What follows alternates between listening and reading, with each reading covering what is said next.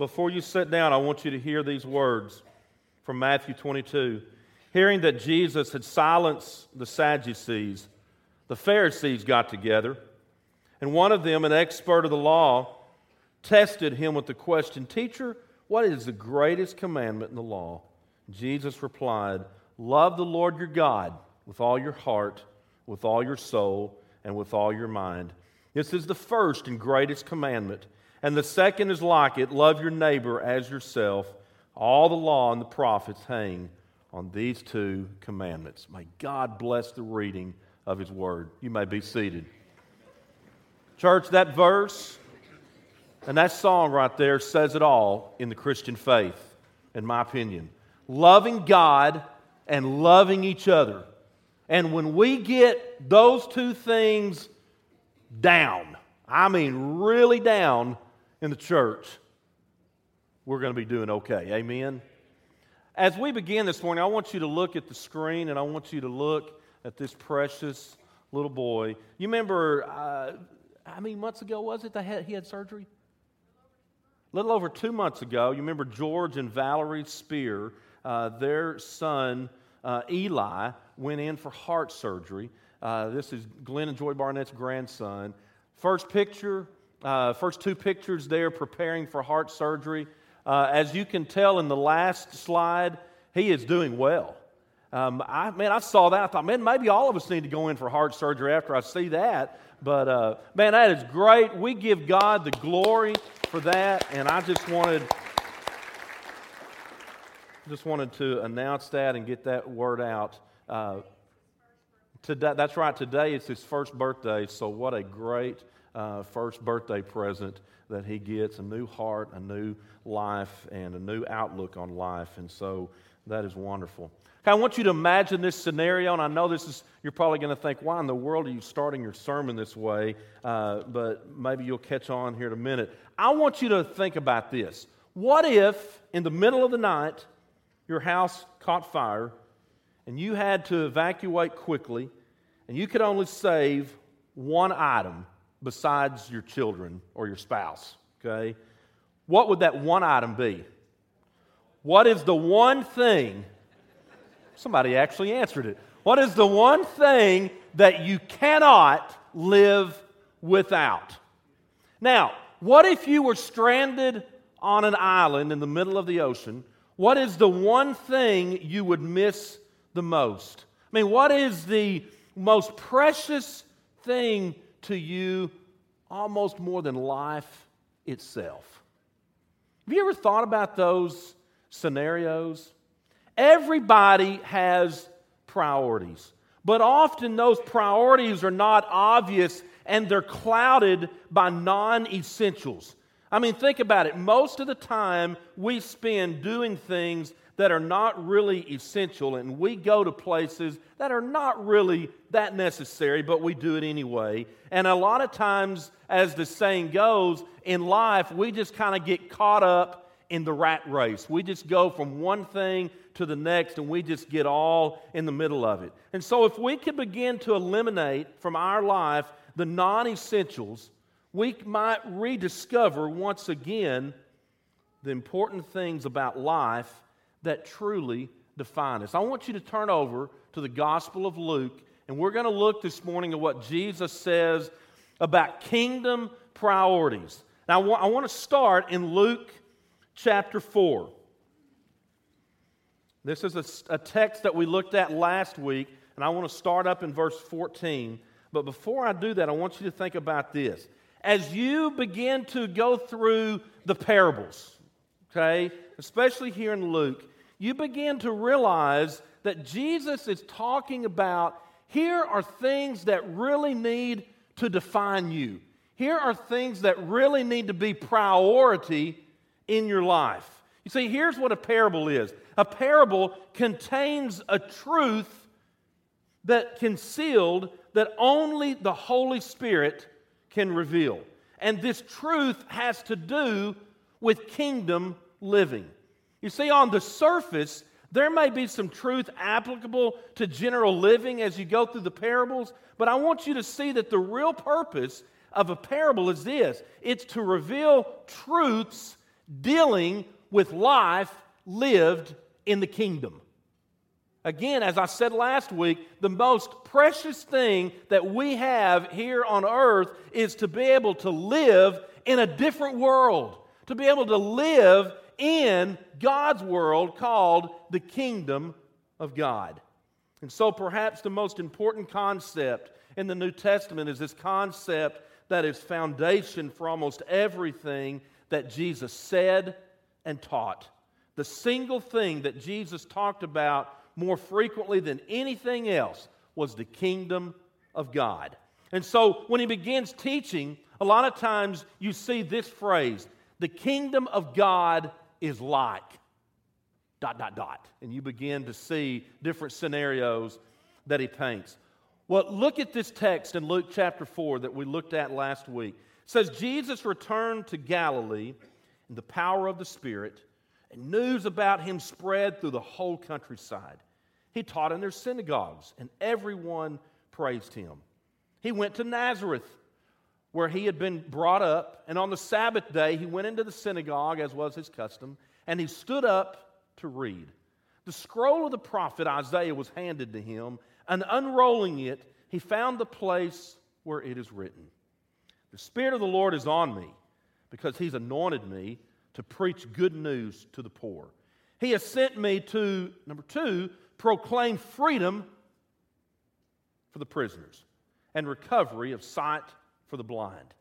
Number 3, to release the oppressed and to proclaim the year of the Lord's favor."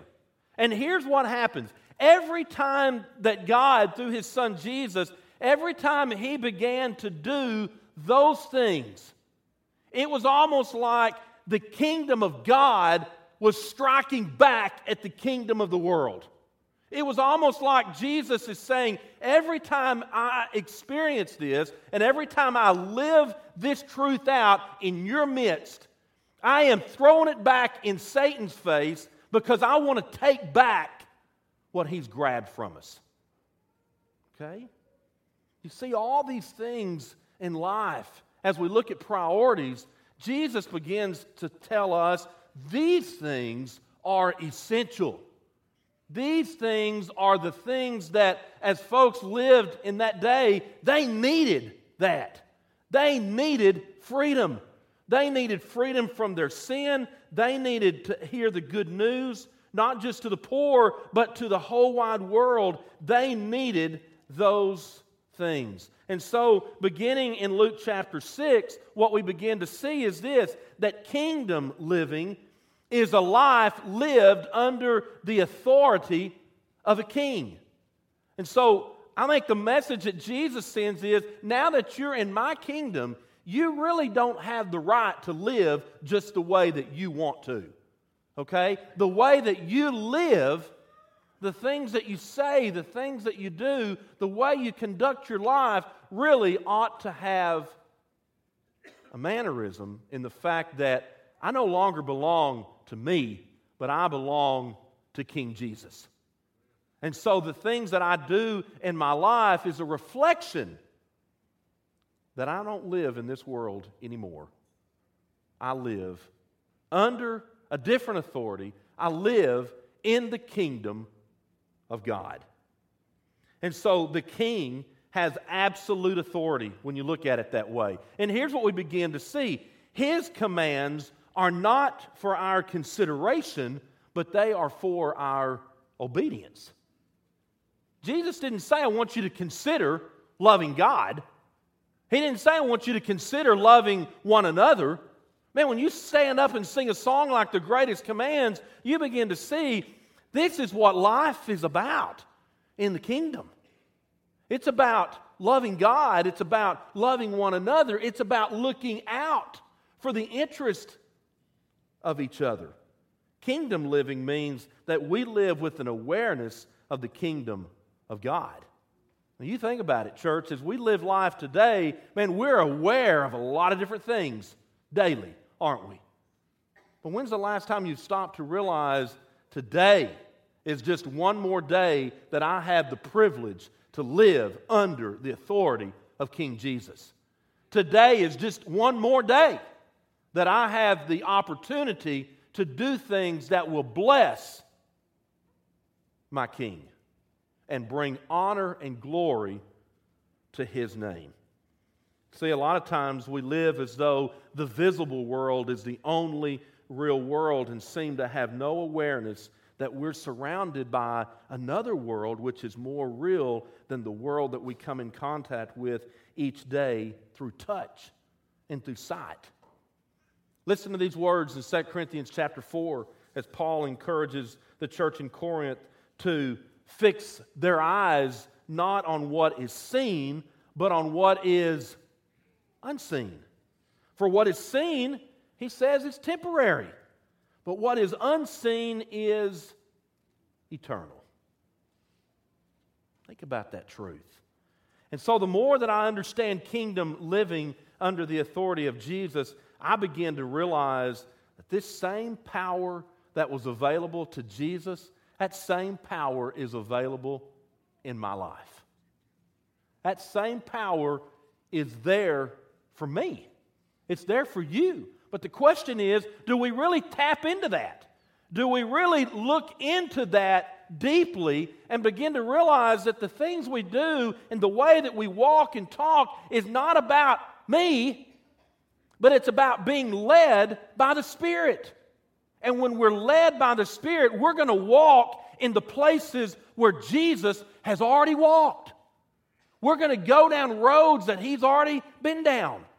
We're going to be doing things and participating in kingdom matters that He's already mapped out for us.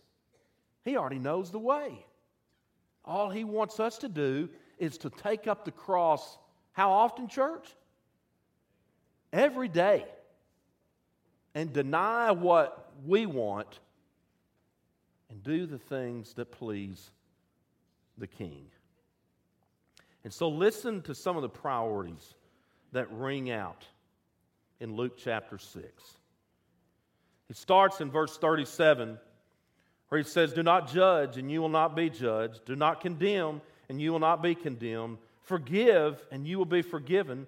Give and it will be given to you. A good measure, pressed down, shaken together, running over, will be poured into your lap. For with the measure you use, it will be measured to you." And so with that teaching in mind, he also told them this parable. He says, "Can a blind man lead a blind man? Will they not both fall into a pit? A student is not above his teacher, but everyone who is fully trained will be like his teacher. Why do you look at the speck of sawdust in your brother's eye and pay no attention to the plank in your own eye? How can you say to your brother, 'Brother, let me take the speck out of your eye,' when you yourself fail to see the plank in your own eye? You hypocrite! First take the plank out of your eye, and then you will see clearly to remove the speck from your brother's eye. No good tree bears bad fruit, nor does a bad tree bear good fruit. Each tree is recognized by its own fruit. People do not pick figs from thorn bushes or grapes from briars. The good man brings good things out of the good stored up in his heart, and the evil man brings evil things out of the evil stored up in his heart. For out of the overflow of his heart," what happens? His mouth speaks. Well, we know that firsthand, don't we? How often do we get in trouble because of this right here? How often do we say something before really thinking about it in our heart, and it just kind of gets on out there, right? Well, if you look here in Luke chapter 6, the basic theme that Jesus is laying down here really has to do with our relationship with others. What the parable is trying to teach us is that our relationship with others in the world around us clearly reflects the kingdom of God. So how you treat each other, what you say about one another, is a reflection not just on each other, but it's really a reflection on your relationship with God. Think about that. And so if you jump back up to verse 39 for a minute. Look at the basis of kingdom authority. It's discipleship. The key to discipleship is found in verse 40. A student is not above his teacher. If Jesus is the teacher, then who are the students? That's us. And so as a student, Jesus says a student is not above his teacher, but everyone who is fully trained, look at this, and this is the key to discipleship. When he's fully trained, you'll be like his teacher. Man, what's our priority?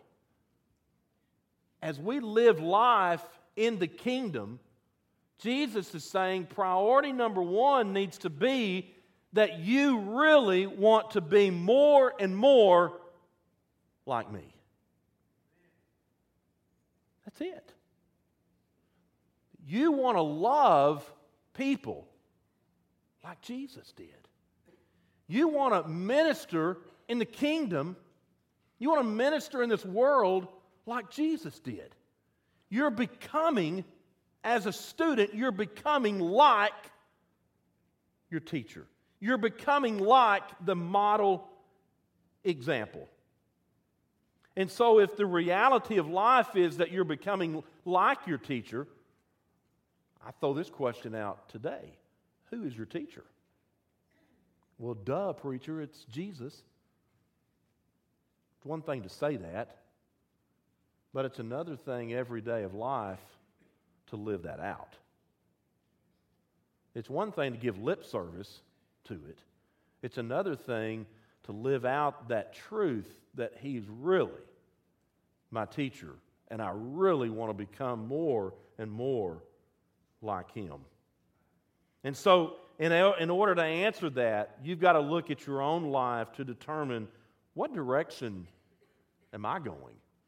Is my life so cluttered, as we mentioned earlier, with non-essentials? Am I so wrapped up in the non-essentials of life that I have forgotten what is really, really crucial? I mean, you think about it, church. A lot of the things that we deal with, a lot of the things that we even talk about are not even kingdom matters. They're opinions, one way or the other.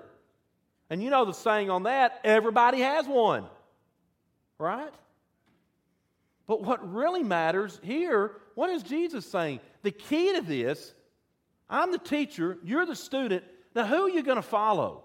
Because if you're going to follow me, there's a way to live and there's a way not to. There's a way to act and there's a way not to. And so one of the obligations of discipleship, whether you like it or not, here it is ministering to each other. Again, it's one thing to love God, it's another thing to love each other. And in the community of faith called the church, we have an obligation to live together in harmony in the body of Christ. Because here's what happens. When we're not living together in harmony, guess what? God is not pleased with our actions. When we're not living together in unity and harmony and striving toward one goal, and here it is. That goal is not about us. That goal is to bring glory and honor and praise to His holy and precious name, period. That's it. And whatever we can do to lift the name of Jesus up, so be it. But how we live and how we conduct ourselves with each other says a lot. And so the parable here discloses the proper way of doing that. And when you look at it, before you can go to a brother or sister and do what verse 37 and 38 says, you better make sure that you've taken care of your own life before you can go and judge somebody else. Amen? That's in context. Okay? Because at the time that I'm about to judge somebody else, what does Jesus say? Man, what about that plank in your own eye? What about your own walk, your own life? You better consider that before you consider passing judgment on somebody else. The dynamics of Christian discipleship include the community of Christ. And if you think about it, one of the most precious things that we have this side of heaven, just look around for a moment, church. I'm giving you permission. Turn around, look at each other. One of the most precious things that we have this side of heaven is our Christian family. That's it. So, come on, really look at each other for a minute. And here's the good news, or maybe bad news, I don't know. We're stuck with one another, okay? We're in this together. And so, understanding that, we have an obligation to the King because we're living under His authority. And guess what? As we live life in the church, from that point on, it's not up to how I want to do business anymore. It's not up to you. There's a new king in town. Jesus says this is the way that it happens. This is the way that you're to love each other and conduct yourselves and minister to one another. And when you do that, it's not only a reflection on your personal walk with God, it will have an impact on non-believers. It will have an impact on those in the world. And so as we live in this world, we stay focused on what is unseen, but as we live life and the example we set goes a long ways right here. So people that are looking to us, may they see us looking to the King. May they see us looking at what is unseen. Because that is faith. And that's where my hope is. That's where your hope is. And so look at verse 43. Here's where it all comes out. The evidence of kingdom authority is fruit. Jesus says it this way. People are going to know who you are by the fruit that you bear. They're going to know who you are by the fruit that you bear. No good tree bears bad fruit. Verse 43. Nor does a bad tree bear good fruit. Each tree is recognized by its own fruit. People don't pick figs from thorn bushes or grapes from briars. The good man brings good things out of the good stored up in his heart, and the evil man brings evil things out of the evil stored up in his heart. That's really not hard to understand, is it?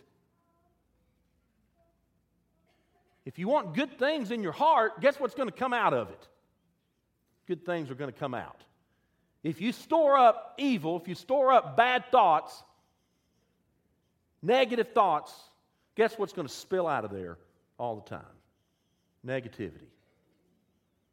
We need more positive people living in the kingdom. We need more positive people in God's kingdom bearing fruit as a testimony to look at what life is like under this authority. Look at how life is different. Because if you stop and think about it, one of the roles that we have as a Christian is to testify to the fact that my life as a Christian living under God's kingdom is much better than living life in the world. And you're able to prove that by your life. You're able to prove that with your faith. It's testimony. This is why we're different. This is why we do the things that we do, and that begins to open up doors of conversation to people in your workplace and in our life each and every day. And so notice how emphatic Jesus says this. As far as he was concerned, and his concerns should be our concerns, the fruit of your life produces evidence that you belong to the King of Kings and the Lord of Lords.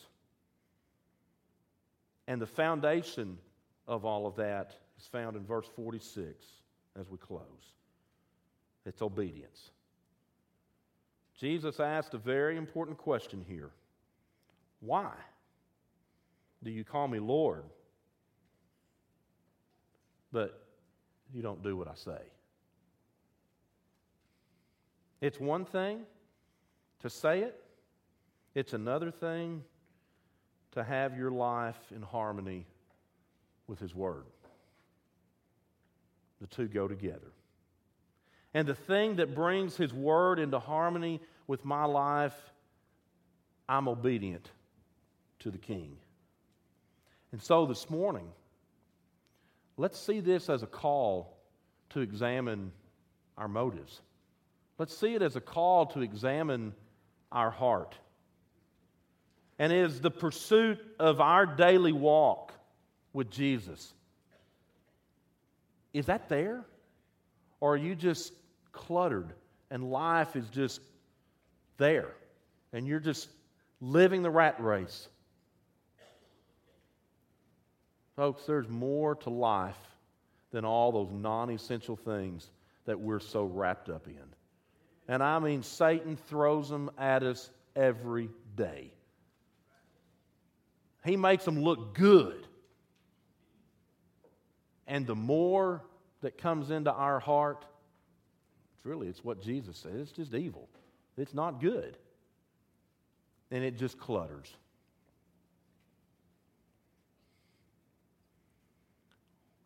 What about sin? Is sin even a shock factor to us anymore? I was talking to somebody this week that in my life and in my heart, I know from Scripture what we were talking about is a sin. And it's almost like this lady that I was talking to from the community didn't even, the way that she said it and the way that she went about it, when I left the conversation, I thought, oh my goodness, have we just become so idle to the fact of, what was once sin, we don't call sin anymore. I'm still trying to wrap my mind around what she was trying to say, and we had a good conversation, good spirit, good talk, but I'm just amazed at things that you and I look at and say, that's dead wrong, that is sin. And I'm not talking about matters of opinion, I'm talking about sin. The day that, right now, we live in a day where the world says, it's not like it was. It's not that bad. If it feels good to you, then it must be okay. We got to be careful, church, that we live life in daily obedience to what King Jesus says. Because what He says is the ultimate authority. And so understanding my position in God's kingdom enables me to understand the power that's given to me as I live life in this dark world. We're more than conquerors, Paul says. We can overcome anything because the power of God is on our side.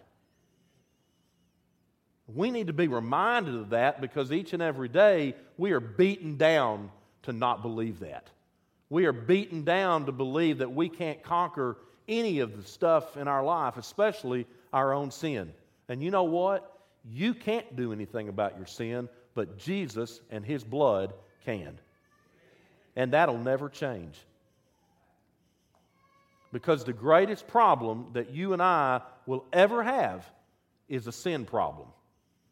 But the greatest solution that we will always look to is Jesus the Christ. And He can make us whole.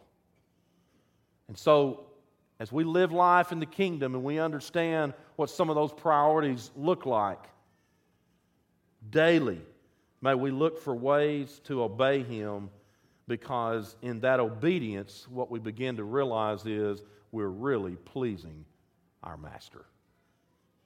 And that's what we want to do. Let's bow for a word of prayer.